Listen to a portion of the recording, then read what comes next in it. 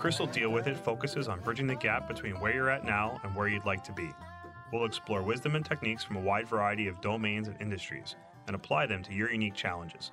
I love developing frameworks, processes, and storytelling metaphors that enable personal and business growth. Through actionable next steps, we'll build momentum and confidence. My goal is to help you clear roadblocks, do more with what you have, and realize the potential of yourself and your team. So throw your challenges my way, and Chris will deal with it.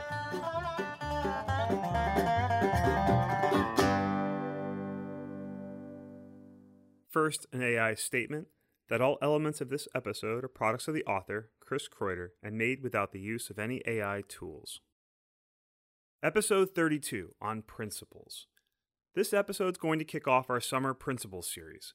I believe that clearly defining your principles is a crucial element to living a life that's aligned with them. By more firmly defining these guideposts, we provide ourselves a stronger foundation to face opportunities and challenges in our lives. Most of us live our lives with principles, even if we've never codified them. These principles typically evolve throughout our lives and can take the form of maxims, aphorisms, mantras, and internal soundtracks. They evolve from a variety of factors: our parents, religion, philosophy, mentors, friends, our experiences, both positive and negative, education, books, favorite characters and shows, economic realities, the necessary responses and mindsets that helped us deal with specific situations, or something that we have to deal with regularly over a long period of time. Over the next 13 short episodes, I'm going to review each of my personal 13 core principles. The goal is to provide a little insight into how I've developed them as a guide to the process of discovering and uncovering your own personal code. For each episode, I'm going to answer a few key questions. Where does the principle come from? Why is it important? How does living it impact myself and others? And finally, what does living the principle look like in action? So I developed my own code of principles a few years back at a time when I was losing my footing often while I was adjusting to a lot of major changes in my life. I had become a father, a new job, I was balancing work and personal projects, and a lot more was going on. Developing this code started with a deep audit of what elements of my life were the most vital to me, or in other terms, how do I want to live my life? I whittled down a long list of brainstorms into a concise list, one that was simple, straightforward, and unambiguous, a list that I could keep clearly in my mind and heart. I wanted this code to be ambitious and connecting with ideals that are larger than myself. Little did I know that it would become the most important element of what's turned into a much more positive mindset shift. It's become a sort of keel that keeps me afloat through turbulent times without being too restrictive or proscriptive of an anchor, thereby preventing me from changing to new directions. I feel these principles have some universality to them, at least to my sensibilities, but I'm sure there's going to be many who might disagree with some or all. But this is the code that's worked well for me. With the exception of adding the 13th one on my list, I've never felt a desire or a need to change or modify them due to a specific situation or change in mindset. So without further ado, I'll list out my code of principles, and each of these principles will be its own episode in this series. 1. Live by the law of expenditure. 2.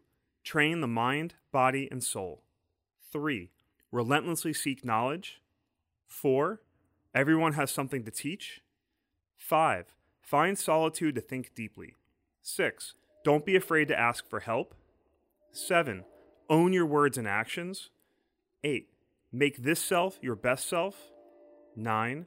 Thoughtful opinions held loosely. 10. Live minimized and organized. 11. Create beneficial things with passion. 12. Success is found in the effort. And 13, make wrong things right.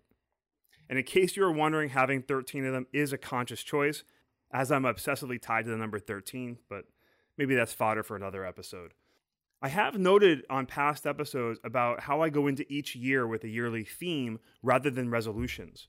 And it's with that clear theme in mind that I align goals to it, ensuring that both theme and objectives resonate with my core principles. A key part of maintaining momentum during the year are those yearly and quarterly reviews.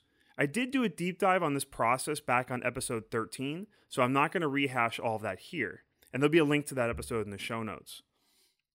But for each of the quarterly reviews that I do, I consider each principle one at a time.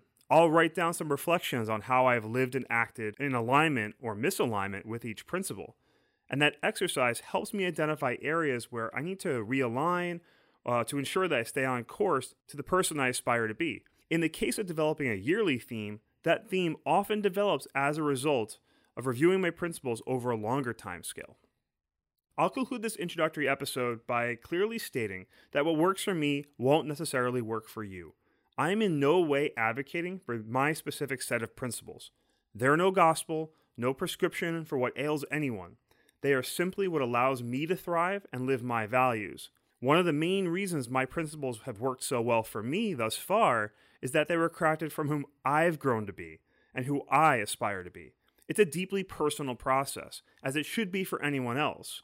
That's why I'm dedicating this summer to principles, helping to showcase their power and providing plenty of context on how they can influence our mindsets and actions. Let's kick off this principle series with a quote from the philosopher Jiddu Krishnamurti.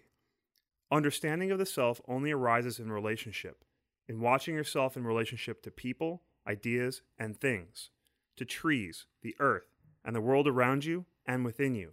Relationship is the mirror in which the self is revealed. Without self-knowledge, there is no basis for right thought and action. Have a great day. If you feel that Chris dealt with it, I'd appreciate your support of the show by sharing it with someone who might benefit. Ratings on your favorite podcast player are also helpful in growing the audience.